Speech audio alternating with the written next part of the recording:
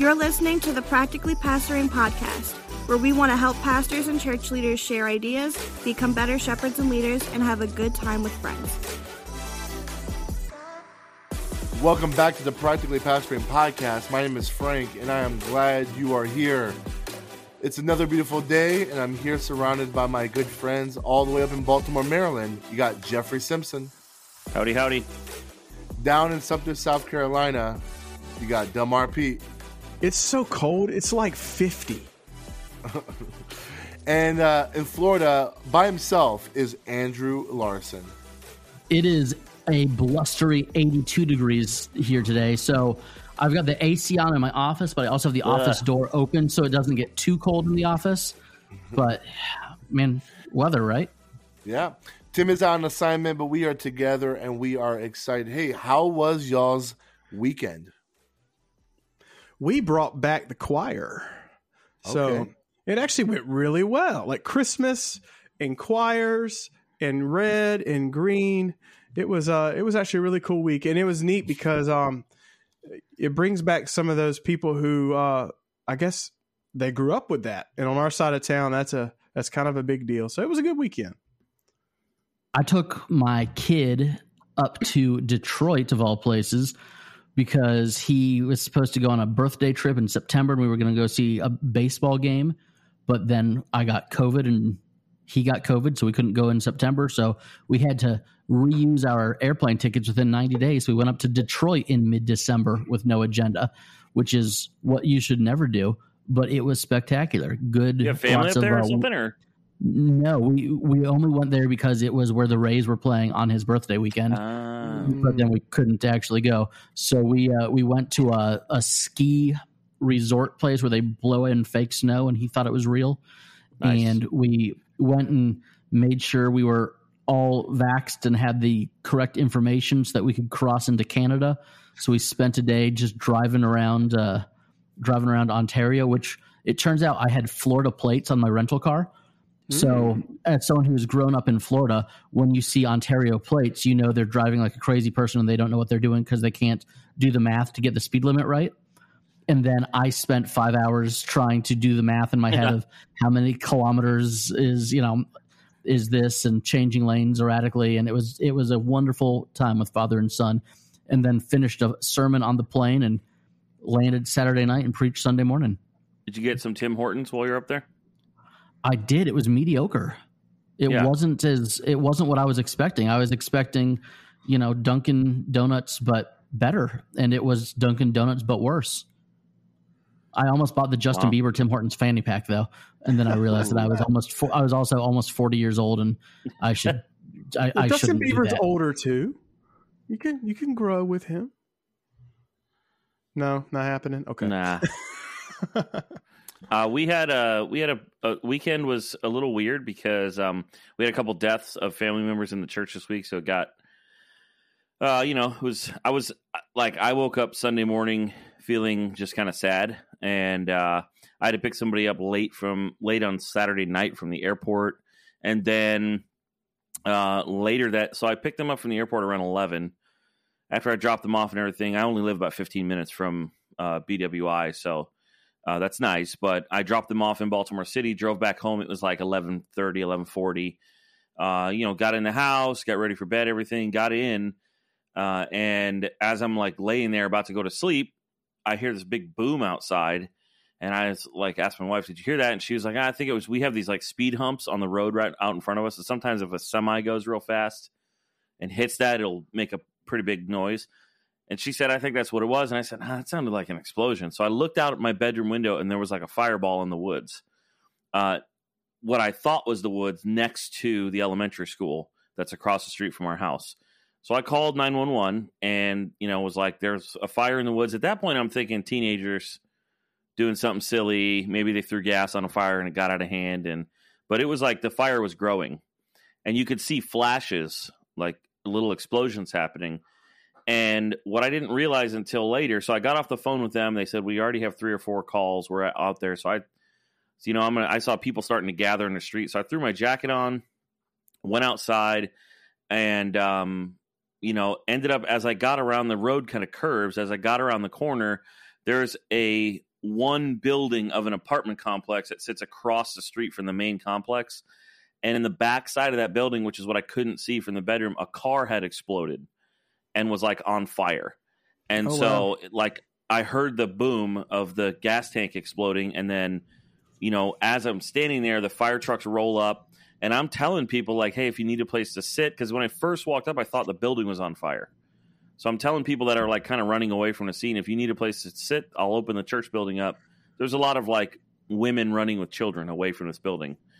So it ended up being the building was, I mean, the car was parked in the parking lot right next to the building, but the building was okay. But it was crazy. I've never seen a car like fully engulfed in flames before. And the thing is like, I don't know what happened or what caused it, but I mean, cars don't just light on fire in a parking lot. So yeah, they're not supposed to do that. Yeah. So I don't know. But what was crazy is like watching the firemen, they put out the fire, you know, it was the size of like a big bonfire. But you could tell it was the gas tank because it was on one side of the tank and they put it out like 6 times and it would go out and then it would just come right back. So it was kind of crazy. But that was Saturday night. And then Sunday morning, you know, I was kind of dragging and then we had a bunch of people sick. So it was just one of those Sundays where you're just kind of like, man, a little down. So I feel great today, but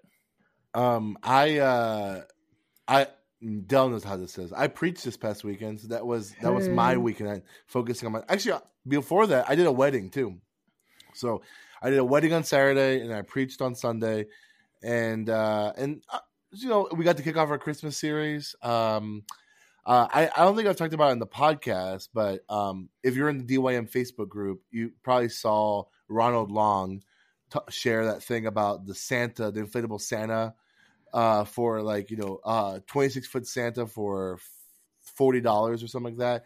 And because he shared that link, a bunch of pastors got scammed because it wasn't real or whatever. Well, I was one of those pastors that got scammed too because I thought I bought one and we just ended up with like a stuffed Santa or whatever.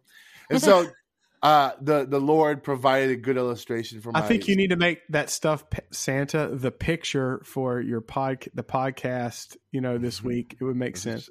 You were bamboozled. Yeah, I was bamboozled. I got scammed, but it was a good intro for my sermon, and we get to blame Ronald, which is always fun. Yeah, Ronald felt really bad about that.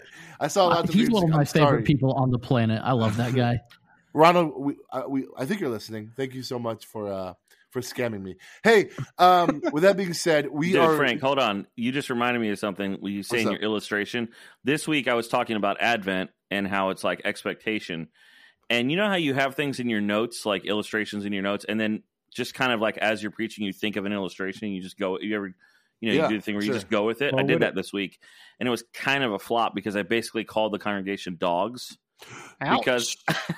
Because I said, you know, Advent expectation is like when you get home and the dog starts getting excited even before you get out of the car. That's how we are expecting, you know, Advent. and then afterwards, people were coming up to me and were like, "Are you saying that I'm like a dog?"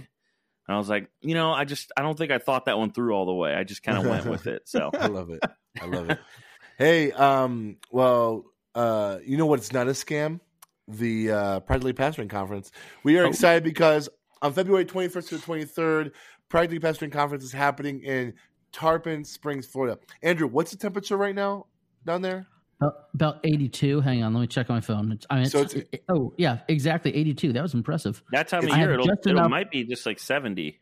It might be like 74, 75. Yeah. So think about where you live in February 21st to the 23rd. I know here in Wisconsin, it is blistering cold.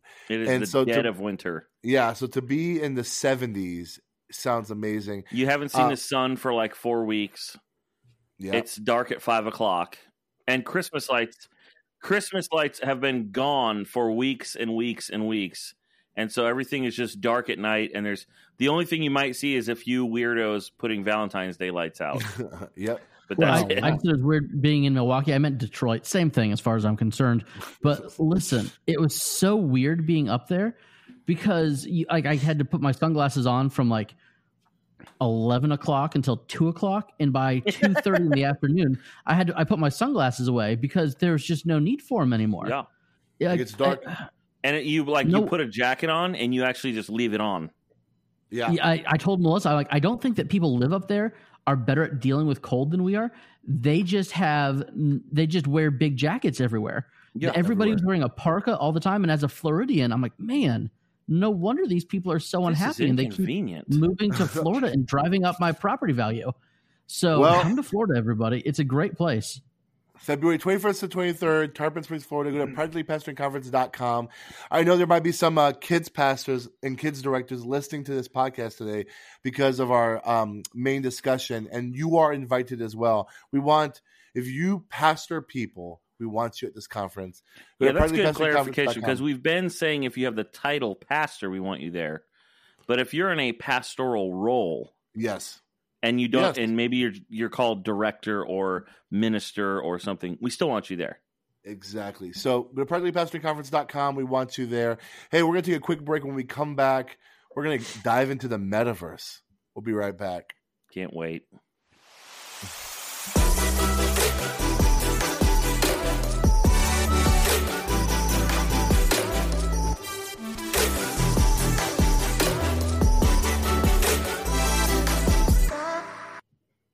This episode is brought to you by Shopify.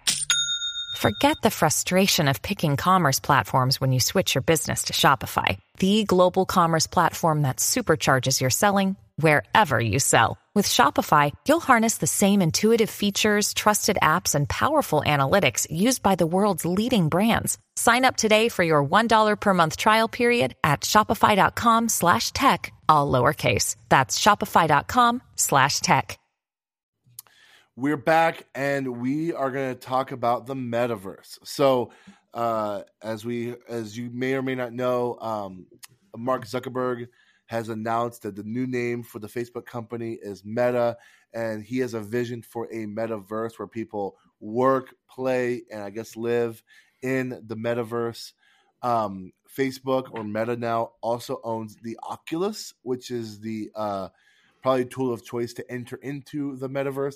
I'm not gonna lie, I'm still a little bit confused about it. I know before we got on the show, Delmar was raving about how stoked he is about the metaverse and about VR and stuff like that. But there is the future is Meta. Those are Dell's exact words.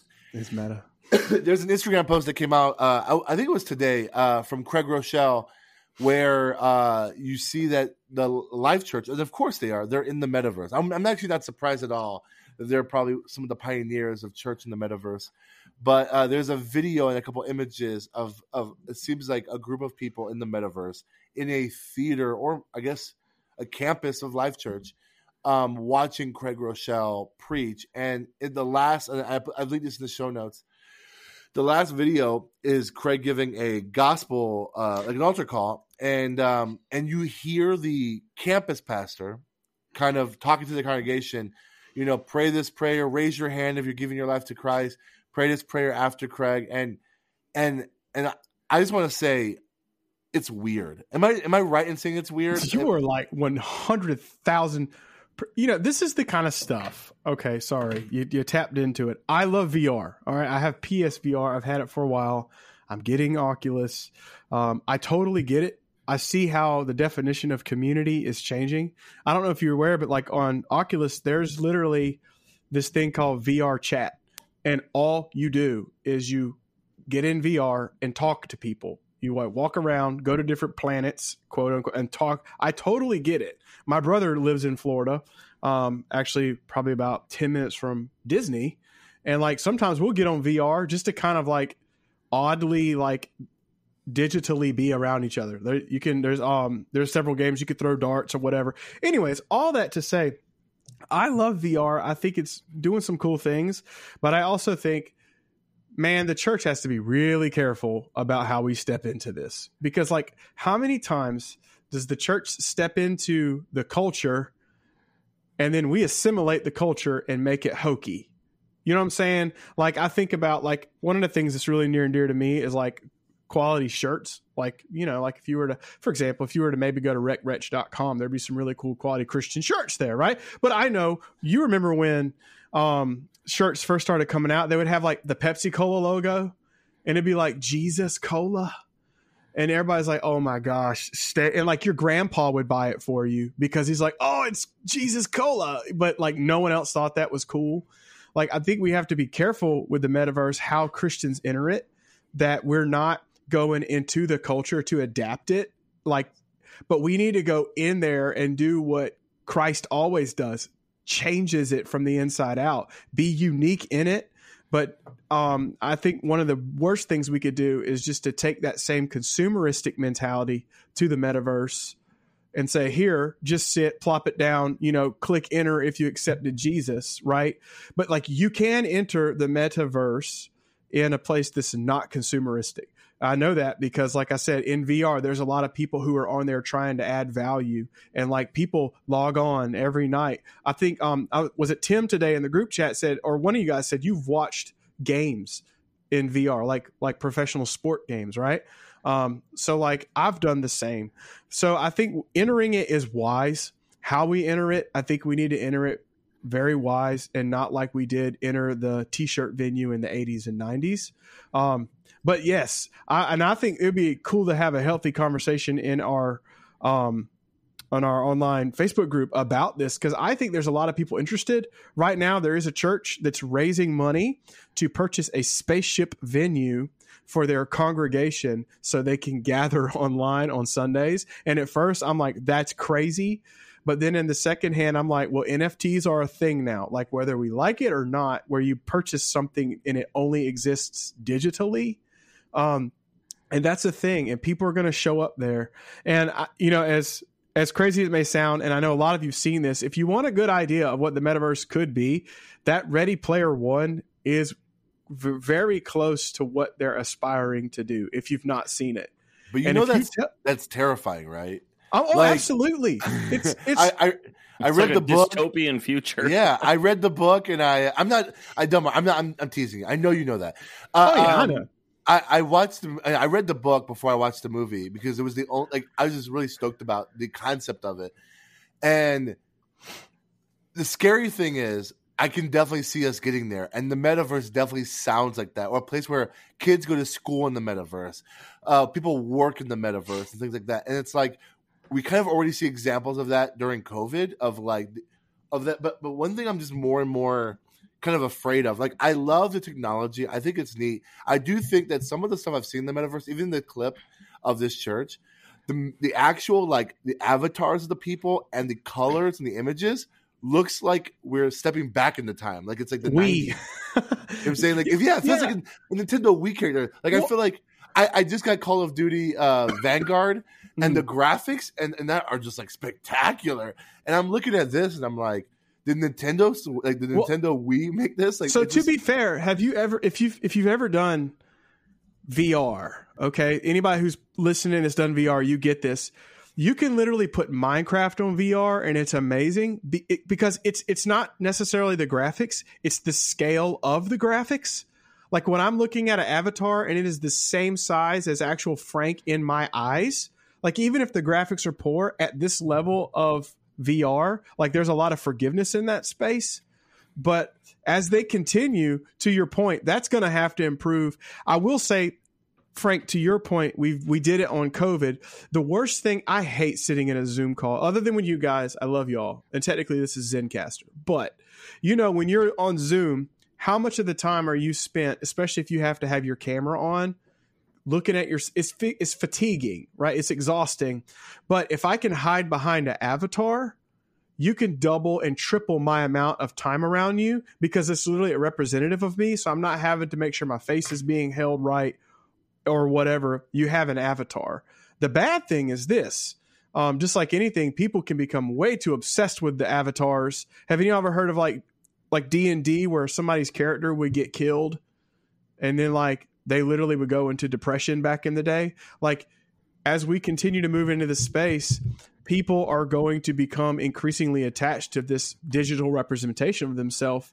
So not only are we going to have more ministry opportunities, we're going to have more people who are just living in a space that we don't even comprehend yet. So there's going to be ministry opportunities for helping people deal with all the baggage that comes through I got to take care of my avatar today and purchase some pink glasses for, entering, cyberspace on the metaverse. But anyways, it's fascinating. I think there's a lot of good that can come, but not at the expense of just double click to receive Jesus because some 12-year-old was checking out the metaverse. And now I count that as we led someone to Christ. I think what's important to remember is that this is not for everyone. Life Church is not saying, hey, we're moving our church to the metaverse. This is something that they've done before, way back in the day, like 2008, 2007. Life Church had a Second Life campus, and I remember when that was crazy as well, and that lasted for 3 or 4 years. And was it kind of gimmicky? Sure, but when you have a church staff the size of Life Church's church staff, you can say to one person who knows this stuff, hey, Sunday morning, do you want to be the person who is the host of the Meta room? I don't know, Meta auditorium, however they're phrasing it. They're not trying to reach everybody that way. They're trying to reach the people that are in the space that way. The same way that having a sports ministry at your church is not for the 65-year-old ladies in the knitting club. The sports ministry is for the people that like sports. I think that is what Life Church is trying to do. But also, we're living in a brave new world. Perry Noble, who is not someone that I don't think we're trying to model ministries after, but when he launched Second Chance Church a couple years ago, he launched that church from an iPhone in his living room. They did Facebook Live only with no soundboard, no nothing but an iPhone and a living room wall. And now that church is reaching 1,000 or 1,200 people every weekend. So to discount something to say, oh, that's gimmicky or that's cheesy, I don't think makes a whole lot of sense. And it's also kind of neat that it's not happening in some coastal city. This is not, coastal elites doing this, not the people that you would think of at a Google campus or whatever. This is happening in Edmonds, Oklahoma. This is a middle America church doing this. So if a church in Oklahoma can pull this off, then who knows what that means for the rest of the world. I think this is really interesting. I'm not into VR at all. I haven't played video games for multiple years. And even when I did, I was never really super a gamer. So this has always been kind of a peripheral thing for me. But Andrew, you just said something interesting before I get into what I was going to say. And that is that, he started this campus with just an iPhone and now they're reaching this many people. And I think what you said is true. We shouldn't discount it. But I also would say, I would push back on that a little bit and say we also shouldn't legitimize it because of a certain number of people that are necessarily being reached or not reached. No, you're absolutely right. And I don't think you were intending to do that. I'm just saying I think you have to be consistent on both sides. You know what I'm saying? Yes, but to say so whenever Second Chance Church started, we could say, oh, that's not a real church. That's a guy preaching into an iPhone in his living room. But now we would say, no, that's certainly a real church. There's a brick and mortar. There's a children's ministry. There's a small group ministry. Right. People are getting saved. That is an actual church. It's not just, let's check in on this guy online, but it is a functioning New Testament church. Yeah, I don't think you can dismiss it offhand. And I also don't think you can just on numbers alone legitimize whether something is or is not a church. Delmar, go ahead. I can see you. Yeah, if you watch the video, like Frank said, it's super cringe how they did the gospel presentation. But may we not forget that in-person churches do the same thing. Yeah, I mean, I've been a part of so many cringe in-person gospel presentations. There is where people got saved. Exactly. Well, or in my state, there is a large multi-campus church operation. That's all I'm going to say. And my friend went there, and at the end in the parking lot, he was struggling with some stuff. So he just broke down and started crying. Had nothing really to do with the service, but someone comes up to him. One of the volunteers was so he was emotional and basically through a conversation ended up marking down that he received Christ that day. And he gets a letter in the mail. We're so glad you found Jesus at this church or whatever. And they counted him down as a salvation. And it had nothing to do with that. So I think that if we're going to throw shade at Meta, then we have to throw shade at what we got going on in real life as well. Yeah. And I think my point is, Marshall McLuhan, who's a sociologist from like the 60s, he had this famous saying that the medium is the message. It's something I studied at the end of my time in college, just kind of I studied the effect of electronic media on our spiritual formation. And obviously, I think this is going to be this is the next iteration of that. What does this actually do? Because to say that, well, we're just preaching the gospel in a new space and it doesn't change the gospel is just inherently not true. It does change what the gospel that you're communicating actually is. For instance, we're communicating a gospel that is right now, this time of year, we're talking all about incarnation, God becoming flesh. So how are we doing that in this disembodied environment? And what is that saying about that doctrine? And you could have made the same argument 25 years ago, 30 years ago, when we started putting preachers on screens. Whenever it's the same thing. It's just another iteration. Maybe it's one more step down the rabbit hole deeper. And then the other question I would have is this to me is the next progression down the line of, again, like, using screens to preach and all that stuff. And I'm not against it, but I just want to, it's just a question worth asking. If we are also constantly hearing about how many times are you hearing, well, this or that problem with the evangelical American church boils down to a discipleship issue. That's the bell that's been rung for the last 10 or 15 years. And at the same time, parallel with that, we're moving further and further into this world of disembodied communication. To me, there has to be some connection between the two. I can't put my finger on exactly what it is, but just as a pastor of a small local church in a poor neighborhood, like, this is not even on my radar. Because half the people I'm trying to reach don't even have high-speed internet access. So, like, this wouldn't even matter to me, and it wouldn't affect my ministry. But that doesn't mean I don't think other people shouldn't pursue it, or that I think it's bad. No, to your point, okay? So, like, that's all the reason why I think there need to be more grounded, godly people in this metaverse space. Because if not, who's going to go to it first? It's going to be the Lakewood, Joel Osteen type, who have money just to chuck at it. I think this necessitates a pause, and obviously it requires resources because, like we were talking about, you have to purchase space in it now. You can't just roll into it. But, I think I wouldn't want to just abdicate that, or it becomes another TBN. But here's how I would maybe, like, this is what my brain's thinking right now. Yeah. I think you can make the same argument for, prosperity type of theology, that there are going to be people who are going to do that. So some of us should get into that space to make sure. And it's like, I can't control false teaching when it's going to happen. So that's not a motivation for me to try to do something that, if I think is inherently flawed, which I probably lean towards the side of, like, this type of thing makes me feel, we had this conversation when we were talking about communion during the pandemic, right? So, like, to me, there's like an inherent flaw with that seems antithetical to embodied incarnational ministry. I don't want to write it off because I don't have enough information or experience with VR, and I do think you can be present with someone online, because I think we're doing that right now. Although I also would think that we would all agree this isn't the same thing as if we were sitting in a room together. Jeff, it sounds you're using the word embodied a little too much. It sounds like you're reading, like, way too much Dallas Willard or something. But no, I'm just kidding.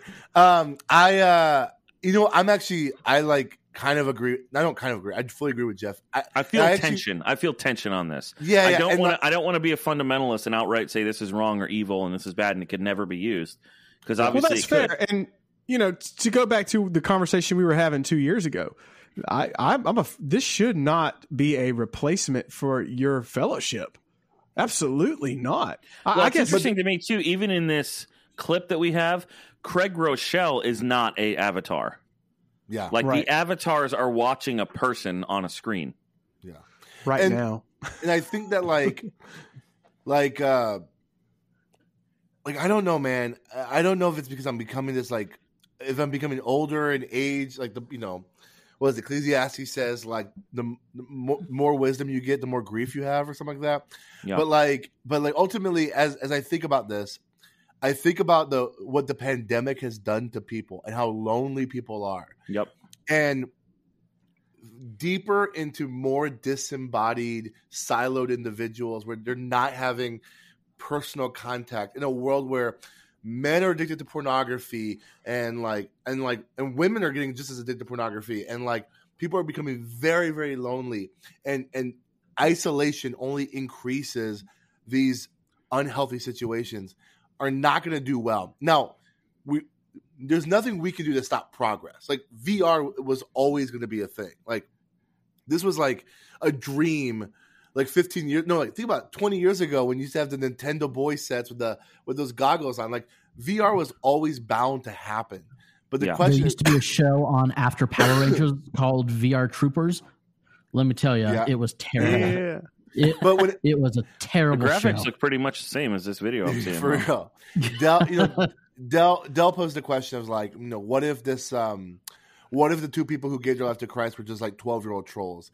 And to my response, that could be the case, or it could be genuine. One thing I've always been remembering is like in Bible college, I had a professor, one of my favorite professors in Bible college, got saved by reading the book Late Great Planet Earth. Like that's how he got saved. And I always remember that, like, if you could read Late Great Planet Earth and come to Christ, then like God will use anybody to get saved. Like I think what Delmar said, it's harder to be a 12-year-old troll in a room with other people. That's inherently a different thing. Incarnational ministry, it does change things. Yeah. It's harder to be a 12-year-old troll in that room with other people, but it's easier to get into that room if you're an avatar. Yeah. The people that were going to Meta Church were not getting up and driving in their cars to go to Life Church. They went to Life Church because, oh, hey, it's on Meta. This is a front door situation. This is not a discipleship plan. So, and who knows? Maybe they're going to have a small group that sits around and plays darts on Meta. I don't know, but it's a front door. It's not a discipleship strategy yet. But is it a good front door? Is I think the question under the question. Okay, because so here's what you said something earlier, Del, that I think is interesting. And I think you were saying like this kind of thing could be more attractive to certain people because they don't have to, it's not fatiguing. It's just an avatar. You don't even have to hold your face attention. And I'm sitting here asking, but that's not what we want. I'm not interested in doing ministry with people who are only half paying it. Like that, to me, that doesn't. You know what I'm saying? That doesn't make me say, "Ooh, I want to reach those people." No, you just tied a bow exactly around with me, you, and Frank. Like this is, I was saying that's why people do like it, but to everyone's collective point here is that doesn't make it okay, right? Where I would see, I have internal conflict, as I'm sure many do, because it's like, cool, the gospel's getting out, right? And also, cool, like the entrepreneurial side of me is like, this is fascinating. It's like we discovered America all over again. We've developed a whole new space, But then there's another part of me that's like, okay, but it's not real, And it's like discovering America, except you're still in Europe, And we have to be cognizant of that. Right now, the best I could see a metaverse situation happening, at least in the near future, would be almost in the same reference as to where a parachurch organization works. Like parachurch organizations fall apart if they're not funneling people to the church, right? There's a lot of people who listen to this podcast who have partnered with parachurches, be it FCA or Young Life or whatever. And once those organizations have a healthy relationship with the church, basically we treat it like that organization is the ambulance and the church is the hospital. Right. So like in regards to the metaverse, that's what I'm more partial to. Hey, listen, this is an ambulance, but like this is not the final place. The final place is we need to get you plugged into a place where you're not behind an avatar. So when there are tears in your face, someone can see them and ask you what's wrong and breathe the gospel into that instead of just an avatar. But I think we have to realize somehow this is going to be forced into the Christian ecosphere. I just don't know how you get there. I mean, you remember the old youth ministry adage, how you get them is how you keep them. What you keep them. I don't know how you transition somebody from Yeah, that's what now maybe I'm totally open that I'm wrong about this. Like, I would love to hear the stories. And frankly, I need to go experience this for myself before I really have an opinion. I just, based on, the stuff I've studied as far as electronic media, this seems like the next iteration, and it's even further disembodied. So I wonder about it. And for me, it's like, I'm not reaching anybody with this in my neighborhood, which is what I'm interested in doing. Well, I'm with you. The 75-year-old ladies that attend Safety Harbor Community Church are not going to be doing things this way. Just like I'm not reaching musicians in my neighborhood because there's no music scene here. I'm not putting on concerts at my church to reach people. But it's not a thing. But can discipleship happen without being face to face? And I think if discipleship can't happen face to face, or cannot happen if you're not face to face, then why did Paul write his letters? Yeah. Why? Which is a technology. Which is pen and paper is as much technology then as and you can make an argument it disembodies Paul from Timothy, but yet he's instructing him and writing to him. Exactly. Agree. So I'm not saying that the cheesy, what we saw on Craig Rochelle's Instagram this morning, and I'm not just defending him because he's a part of the Evangelical Covenant Church either, but hey, what up, covchurch.org. Okay. It is. But to say that discipleship can't happen in that space, I think gives way, you have to assume that the people in that space are high schoolers, they're college students, they're people that have done their entire last 2 years of their education in that space. Yeah. That is how they're with their peers. That is how they receive instructions from teachers. So you can't assume that discipleship can't be done that way if they are doing every other type of learning and instruction in that same way. And if they are 12-year-old trolls. And it makes us uncomfortable, but it's not for us. And if they are 12-year-old trolls, they can have their mind changed while they're trying to troll. I mean, yep. Or else the gospel isn't as powerful as we say it is. So to flip myself, sort of, I mean, the guys, they're doing it. They're trying it. It's not me. I'm not going to try that, but I mean, I give them credit. I mean, they're in a space where this is weird and maybe it's not going to work, but hey, we're going to do it. I like that kind of innovation. That, but I'm also not going to try a hip hop ministry at my church because you got to know who you are and the people you're trying to reach. But he's got, Craig Rochelle's got the team around him to try to pull this off though. Yeah. And what they would tell you is, well, they're not trying to reach the person one corner over. This metaverse can be people in Japan. Like, this is bigger than our city and state and country. Like, that's what they're, that's their talking point. Regardless, here's the one thing I want everyone to hear. This is very serious. VR is really cool. All right. You should at least try it. I want to recommend Tetris VR first, right? And then if you can stomach it, Resident Evil VR is insane. Well, Delmar has recommended all Radar video games now, and you can go get that. Hey, we want your opinion. We're going to talk about this in the Facebook group. What's your opinion on this Metaverse Church of VR stuff? We're going to take a quick break. When we come back, we'll dive into our main discussion.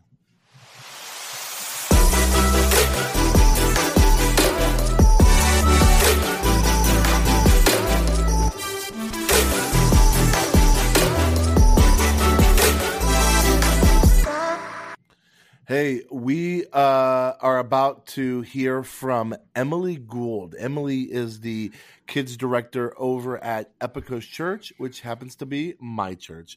We talk about spiritual formation with kids, making sure the kids ministry is not seen as childcare in your church, and have a great discussion, which is not just for kids ministry, but for everybody, how to get volunteers, how to retain volunteers, and how to make sure you appreciate those volunteers. Here's Emily Gould. All right, I am here with Emily Gould, and I know this is a bit self-serving because I have these interviews with these amazing people, and last week and this week, all the amazing people I know are also the people I work with. But Emily is someone very special to me because when I was a youth pastor here at Epikos Church, she was one of the people I was able to get on my volunteer team, and I was able to she was able to be one of my volunteer leaders. And when the children's ministry position opened at my church, I reached out to her and she accepted. And so I think I'm like 3 for 3 in like hiring people at different jobs at my recommendation. And so Emily is probably one of my favorites, and she's one of my favorite kids people in the whole wide world. She crushes it. And so Emily, thank you for being here. Thanks, Frank. You really pumped my tires real good there. Good. Emily, introduce yourself. Tell us about your role, kind of what you do here at Epikos, and anything else we should know about you. Absolutely. As Frank said, my name is Emily Gould. I am the Children's Ministry Director at Epikos. So I oversee 3, right now we usually have 4 staff members across all of our different campuses. My main roles are training, equipping, and supporting my staff, casting vision for our children's ministry at Epikos, and then ensuring that that vision is implemented across all of our campuses really consistently and predictably. I'm currently nearing the end of a master's program through Bethel Seminary. I'll be earning a master's in children and family ministry, and that has been just a wonderful experience of getting to learn how to do ministry and then do ministry simultaneously. It's been really great to just soak all of that up and then have a place to be able to put it and a place to really be able to practice it on a weekly basis. It's a pretty unique program too. I get to take a ministry class and a Bible or theology class simultaneously. So we're equipped in the same way that any other pastor or ministry leader would be. So children's ministry is seen as such an important and integral piece of the church. So I'm really grateful for the ways that I have grown biblically and theologically, as well as just in my understanding of how children's ministry works. So for the sake of context, so people can understand what we're talking about here, and so correct me if I'm wrong, you said that you oversee 3 staff, and we are a church that has 4 physical locations. And so right now we have 3 staff at 3 of our 4 locations, but you are over all of children's ministry, over all 4 campuses. But practically speaking, you also see yourself physically present at specific campuses where they need more attention or more help, also because we're a little bit short-staffed. Is that a correct way to explain it? Yep, totally accurate. So in my dream world, once we are fully staffed, I will be able to go to every single campus at least once a month, just to get to support my coordinators, give them feedback on how they're teaching and leading, be able to connect with families and kids there. I sat in our coordinator role just at our West Dallas campus before I moved into my director role. So I have a pretty good understanding of what the Sunday morning workings are like. Our West Dallas campus is a little bit larger too than some of our other campuses. So yeah, my hope and my goal is just to get to be as helpful and supportive to my staff and to our families as I can. But for right now, I kind of wear 2 hats. During the week, I'm the director, and then on the weekend, I've been our East Side coordinator for the time being. And again, for context, so the director role is you oversee the global vision and mission for the kids ministry across all 4 campuses to make sure that every campus is doing the same curriculum, the same process and policies for onboarding volunteers and developing volunteers, and then the kids are being discipled across all 4 campuses. But a coordinator role is like the specific individual who is at the particular campus, who's probably doing a lot of the hands-on, one-on-one working with the volunteers, and in many ways is working directly with the families and the children at the campus. Is that a correct way of explaining the difference between the director and the coordinator? Yep, absolutely, Frank. Yeah, you got it. Sweet. Good. I just completely guessed that because I've never asked you the question before, so I'm glad I got it right. So we often say at Epikos, and I know I said this when I was in student ministry, is that we do not do childcare. And that's so incredibly important because I think some of our congregants see children's ministry and youth ministry as childcare. It's like, let me get my kid away from me while I can go to this service type of thing. But we often say, and we're very, I know you defend this point as much as I did when I was the youth pastor, that we do not do childcare. And whenever the church, sometimes, whether we're having a special event and they say, hey, kids people, give us some childcare. We're always like, no. We don't do childcare. So let me ask this question. As the kids ministry director, what does kids ministry look like at Epikos that elevates the worship and spiritual formation in children and not just be childcare for parents to worship?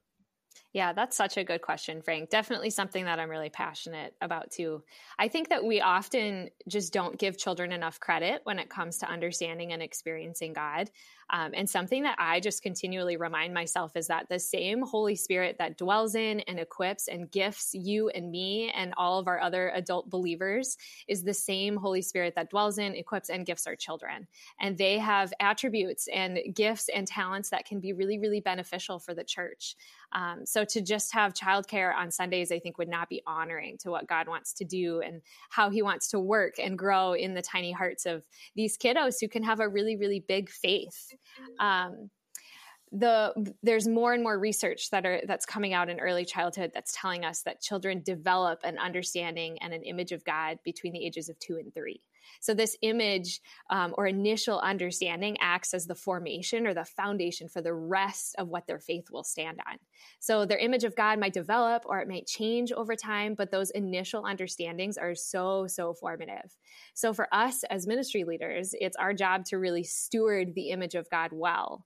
And we need to offer our children a biblically accurate understanding of who God is, and then empower our parents and our families to help this image grow and develop over time. So were we to just be childcare upstairs, until a child is in elementary school or until we deem them as age appropriate in order to understand who God is, I think we would really miss out and do a disservice to our children in helping them to interact with and grow and experience God in their own way. So part of this is helping our families understand what we're doing weekly. During church from home during the pandemic, this was a big, big help for us. So for the first time, parents had eyes into our classrooms just through the videos that we were sharing online, and they could see and experience what their children were learning each week. And we had parents have questions about that too, because they had no understanding. They would just drop their kids off and go downstairs and wouldn't even wonder what was happening. So for the first time, parents were actually able to participate in that.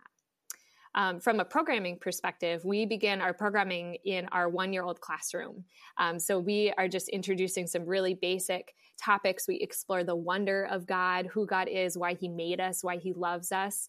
We are teaching Bible verses. We're introducing them to worship. And our 1-year-olds are fully capable of memorizing, doing hand motions with their Bible memory verses. They are just amazing. In elementary, we focus more on God's plan for humanity and how we fit into that. Each age group has worship time, they have a Bible story, and they have a time of personal application as well.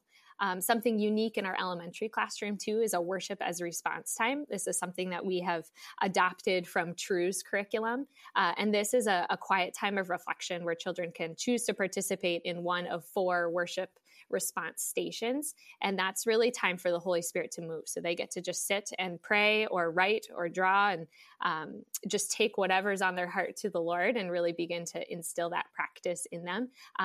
But we're just trying to create space. We just want to create space on a Sunday for God to be able to move and to work. We teach the Bible chronologically, so we try to give our kids an understanding of Scripture and how to orient themselves in it, and then want to partner with our families in the best way possible to continue those conversations at home. I know that there is senior pastors and associate pastors that listen to this podcast. There's a good number of youth pastors. I'm not too sure how many kids pastors and directors listen to our podcast, but one thing that I know when I was a youth pastor, that the biggest advantage I had as a youth pastor is a great children's ministry. Is that when you are graduating children who, like you said, have already oriented themselves around Scripture, who know some basics and foundations, that you don't have to kind of start from the beginning. It's so helpful and it's so encouraging. And I think when you have children's ministry that are basically just childcare, you've kind of you've punted a lot of opportunity for, up to 5th grade, sometimes up to 6th grade, that could have been very formative in the life of that kid. And it's just been great. Like, I love how in our kids ministry, they're going through the Bible chronologically. They're having these meaningful spiritual formation moments in the services. And I'm sure you agree with me on this, is sometimes, especially at Epikos, we are either coming alongside parents, kind of reinforcing what they're already getting at home, or sometimes we are doing for parents what ought to be done at home because they're not getting any kind of spiritual formation at home. And so we are the only spiritual influence sometimes in the lives of these kids. And so it's so very important that we don't kind of punt these opportunities and miss a chance to be able to show these kids the love of Jesus and how the Holy Spirit's working in their lives. It's awesome. Yeah, absolutely. Another question I have is, how do you create a kids ministry that feels like it's part of the church and not just a thing that the church does, right? We've talked about in this podcast a couple of times that Epikos is a simple church. And so simple church means that we focus primarily on small groups, the worship service, and the message. But there are a couple of things that we have added onto it as necessity, and youth and children is one of those necessities. But I feel like if we're not careful, and I think this is very much driven by leadership in the kids ministry and in the youth ministry, that if it's not careful, the kids ministry and the student ministry can be seen as just something the church does on the side and not an integral part because of the singular focus on the service and small groups. How do you specifically at Epikos, but how can a church make sure that kids ministry is integral in the part of the entire thing that the church is doing? Mm-hmm. Yep, that's a really good question, Frank. I think it's easy to just assume that children's ministry is separate and happens across the building. And if I am a congregant who doesn't have kids or don't like kids or don't, spend any time thinking about that, it's really easy to not think that they're even there. But the reality is we have a whole church either upstairs or down the hall or in the basement, wherever your children's ministry is located. You can have 50 to 100 kids every single week, and they will one day grow up and become hopefully adult believers and part of another congregation. So just being able to see the replication and multiplication that can point to, I think is tremendously valuable and important. So a question that I often ask myself in our church context is, how can I provide eyes into our children's ministry without disrupting the programming of our children's ministry? I have a heart of wanting our congregants to know and to see what's going on in our ministry on a Sunday morning, but I don't want to do it at the expense of our kids, or I don't want to disrupt them or make them feel uncomfortable. So something that we used to do is take kids into service to do like a Christmas song during Christmas. But if you have ever tried to like corral 75 to 100 kids, take them downstairs, put them on a stage where they don't want to be in front of parents that they were, don't want to leave again, it's just not a fun experience for anybody. So because of this, we've been leaning a little bit more into video and social media assets and allowing our kids to continue in their normal programming, but capturing that for our adult congregants and then being able to weave that into videos or media that we're showing on a Sunday or stuff that we're showing throughout the week as well too. So how can we just provide eyes into what we're doing? How can we help our congregants just see what's happening? And then B, how can we create some opportunities for them to want to be part of that? Because if we were just thinking of children's ministry as childcare, you probably have a whole group of people who are like, oh, no, I'm not doing that. But then you might have another group of people where if you're like, yeah, we're teaching the Bible every single week, they're like, oh, I could do that. So just making that feel like a doable and realistic thing, I think is super valuable. Another thing that we do too to really kind of bridge this gap is worship together weekends. So 5 times a year, our elementary students are invited to worship with their families in Big Church. And this is just a chance for families to get to model what worship looks like for their children. And it really helps to bridge that eventual gap from children's ministry to student ministry and then into adulthood, where students are determining on their own whether they want to go to church or not. And it's a lot easier to know that when you know what to expect. So if you are someone who grows up with an understanding of what happens in Big Church, as we call it, then you're more likely to choose that as an adult. And it also empowers our families to get to really model for their kids what it looks like to worship and how they get to live that out. So just making sure that our elementary students feel like contributing, participating members of our church congregation and just offering them moments to get to be together, I think is really impactful. And then lastly, we do some service initiatives too at our different campuses. We have just different opportunities for our families and students to get involved in. So at our West Allis campus, we're currently collecting gift cards for a local elementary school. And we have trees that have, ornament tags on them in our lobby. And then we also put one in our kids wing as well. So our families would take an ornament, would go purchase a gift card, and then would bring it back. And even today, I was collecting our donations with our wonderful finance gal. And I saw so many gift cards that had cards that kids had written or pictures that they had drawn because they wanted to be involved in what the church was doing and how they were collecting gift cards for this school. So just offering them opportunities to get to be involved and then pointing those out and seeing how they are contributing members, I think is just a huge way that we can help them feel like they are part of the bigger church.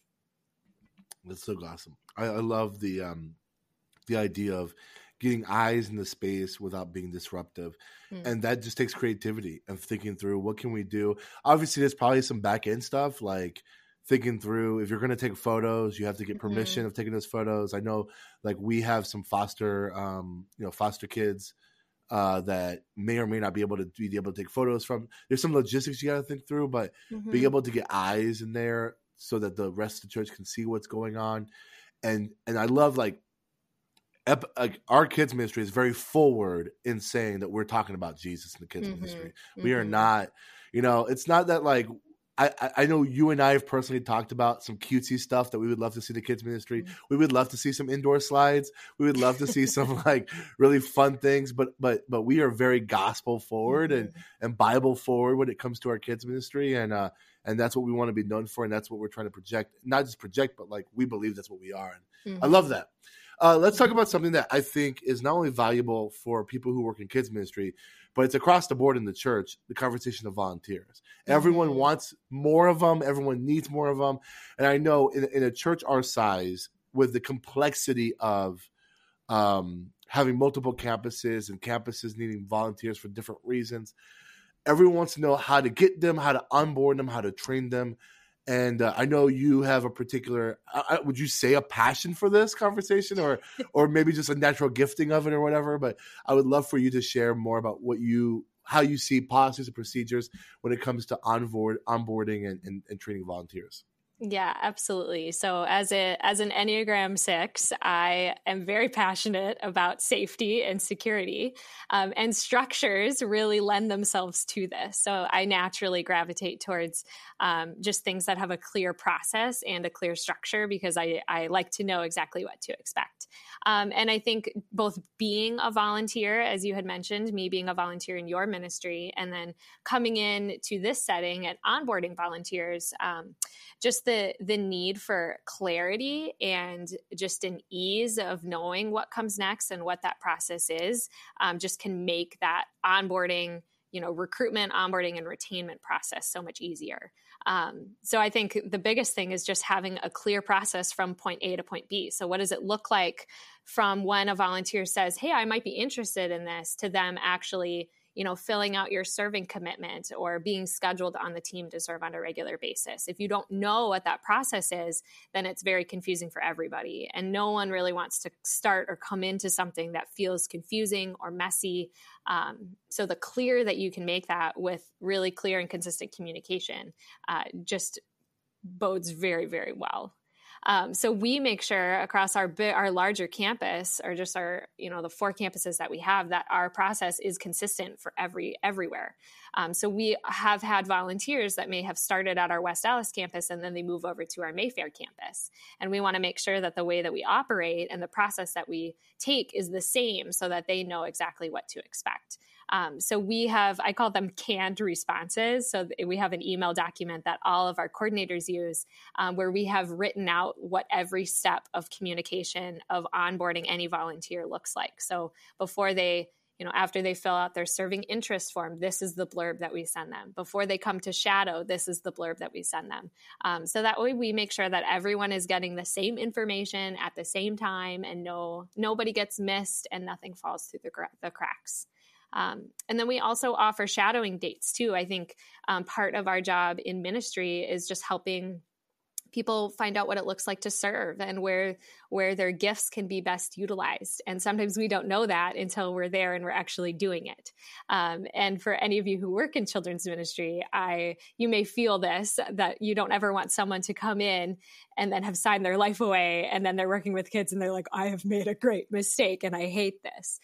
So we try to just offer a lot of on and off ramps throughout our onboarding process for volunteers who may be figuring that out. So if someone says that they're interested in serving, we have them fill out a form, we do a background check, and then we invite them to come shadow twice in 2 different classrooms on 2 different Sundays.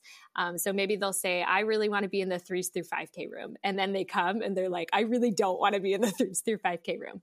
But then they try elementary and they're like, oh, this is my spot. These are my people. And on the flip side of that, we have people who come and they say, I don't think children's ministry is for me. Then we can say, great, thank you for coming to visit. I hope that you can share your experience with other people that you interact with. Let me connect you to Laura, who can talk to you about serving on Connections. And we can really just help to disciple our people in our church to really find the best place for them to serve. And then we know that the people who are committing are the people who really do want to be serving on our team as well, too. And then following those shadow dates, we'll meet with them one-on-one. We'll walk them through what our team commitments look like and still give them a few days to process that and to prayerfully consider if this is the right place for them. And then once they say, yes, I'm on your team, then we get to send them some training videos. So we use Serve HQ now, and we have scripted and filmed and produced all of our own training videos for our volunteers across all of our campuses. And they can complete this whenever. So in the past, we have done like yearly training events in the fall, but then we would have new volunteers who would come in like December or January or February, and they would miss that training. So putting it online has been super helpful as new volunteers have joined our team to make sure that they are equipped and informed in the same way that all of our other volunteers are as well too. So we give them just a basic ins and out of a Sunday morning, how to just make sure kids go home with the right families training. We do a second tier training all about curriculum and how to teach the different parts of that. And then we do a third aspect, which is all on just being able to identify any abuse allegations or child neglect, as well as ways to just protect our volunteers in our church from any allegations of sexual abuse as well too. So some of that harder stuff that you have to deal with in education when you work with a more vulnerable population, but really helpful because over communication is always better, and our volunteers always want to feel equipped and prepared. And then, so we've gotten them in the door, right? And now we have to keep them. And I think retention is so linked to appreciation. And we have just committed to putting a lot of our children's ministry budget to this. So rather than putting on big kid events, we would rather put on big volunteer events.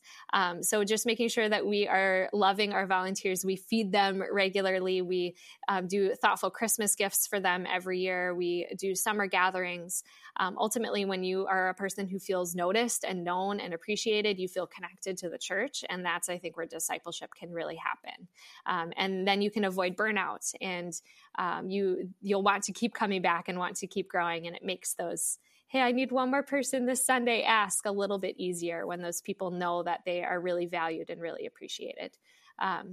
But yeah, it's hard. Volunteers are hard, but ultimately we're here to just make more and better disciples. And our process of serving should look like that.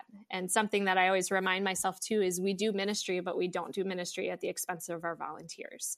So just making sure that we are doing it in a healthy way and really caring for who they are as people rather than just as bodies in a classroom, or, they're able to just make the cogs in my machine go every week, but they are a really integral and important factor in what we're doing here at our church. I want to make sure that the folks who are listening hear what Emily says, because first off, retention is linked to appreciation. So good. That's like the quote of the podcast right there. I love that because it's not just about getting the volunteers, but keeping the volunteers.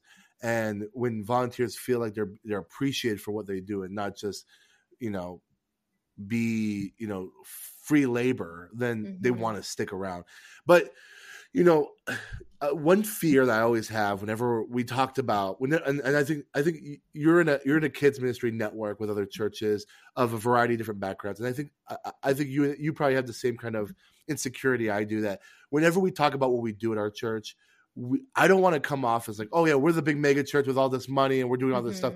First off, we are a big church. We don't have that much money. So let's make sure that's clear. But you know, you might hear stuff like, oh, they have all these videos and they have all these different, you know, they have 3 paid staff members outside of the main person. Like, and this feels like this is mega church talk. There's one thing that Emily said that is not mega church talk, and I hope you hear it, is make sure there's clarity in every step of the process. Whether you are a church of 50 or a church of 5,000, when you're onboarding volunteers or when you're recruiting volunteers, don't leave any mystery in this. Make sure that everyone knows what is expected of them.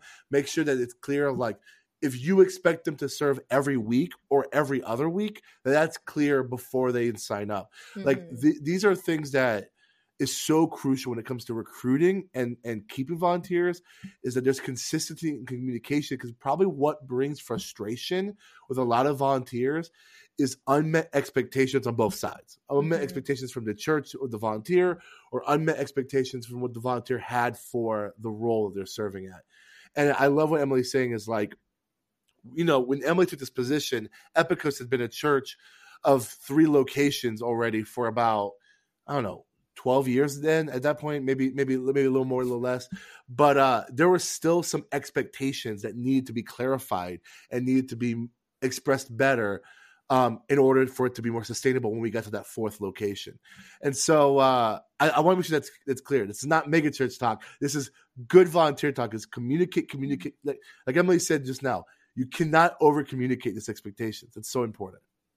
Yeah, thanks, Frank. That's such a good distinction. I mean, even like before our volunteers come to Shadow, we send them an email that says like, hey, I'm going to meet you at this store. I'm going to have your Shadow name tag.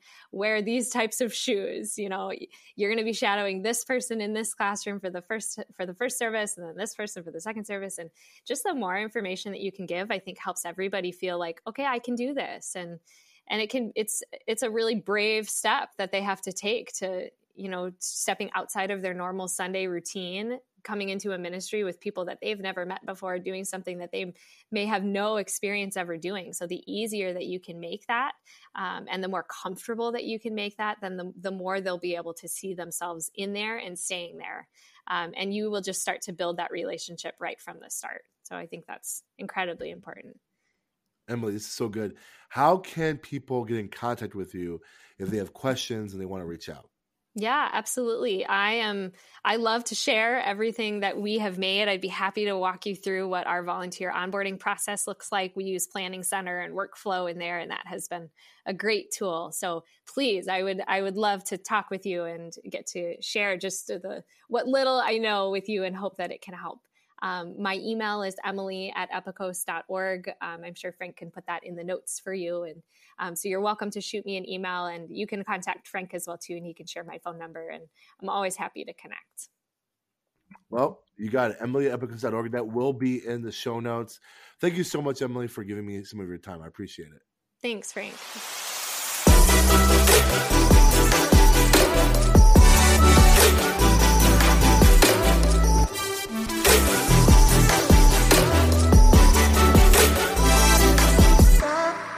Hey, we're back, and if you want to reach out to Emily, her email is emily@epikos.org. The email's in the show notes. She would love to chat with you more about her kids' ministry and what they're doing here at Epikos, and answer any of your questions. Guys, we've talked about the metaverse. We've talked about kids' ministry. The last thing we got to talk about is remind everyone about the Practically Pastoring Conference. It's going to be a great time, February 21st to the 23rd in Tarpon Springs, Florida.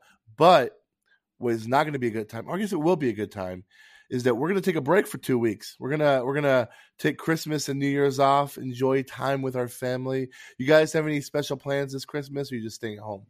My wife is going to Arkansas with one of my kids, so I'm going to be single parenting with 3 little boys from the 27th to New Year's Eve. So be praying for me. Wow, nice. Yeah, I'll be in Florida. We are having the service for my father-in-law while we're down there at Tim's Church, actually. And then be hanging out until we'll probably come back on like right before, I think January 2nd is the next Sunday. So we'll come back before that so I can start the next sermon series. Yeah. Well, we're getting ready for, I hope the weather holds out. I hope it stays a little chilly personally. But when it comes to Christmas, I'm taking off the week between Christmas and New Year's, and we're planning on loading the kids up into a car and driving north until we find snow, because none of my kids have a reference point for snow. So we want to give them that for a Christmas present. Bro, just find a ski place. How far is Sugar Mountain from you guys? And kids don't know if it's not. Kids don't know if it's not real snow. Yeah, it's fine. The and you said that earlier, but Andrew, I gotta say, like the fake snow at a snow resort at a ski resort is way better than the fake snow that they have in Florida outdoor malls. Well, yeah, dog, because that's soap. Yeah, that's but gross. we pull, and those ski resorts, they're so big that, seeing a couple of people like having a snowball fight, it cost us nothing. We spent hours there and did not spend a dime. So you just go hang out in the lodge, maybe get a coffee. Get some hot chocolate, watch some snowboarders bite it. It's great. It's a great they have time. tubing hills all over too, Del. Tubing hills are pretty fun. Those are not free. Super dangerously awesome. They're really fun. We could not find any tubing hills in Michigan. It made my heart sad. Well, we're going to be off for 2 weeks, and then sometime in that 2 weeks, there's a chance. Don't quote me on this, but there's a chance that we might have a Facebook Live in the Facebook group with the 5 of us just connecting during the break. But we'll be back in January. We hope you guys stay safe and have a great Christmas and New Year's. With that being said, I'm Frank Gill. I'm Jeff Simpson. I'm Delmar Pete. I am Andrew Larson. And this is Practically Pastoring. See you next time. Bye. See ya. Thanks for listening. Get connected to other pastors by joining the Practically Pastoring Facebook group, where we get to share ideas and make each other better.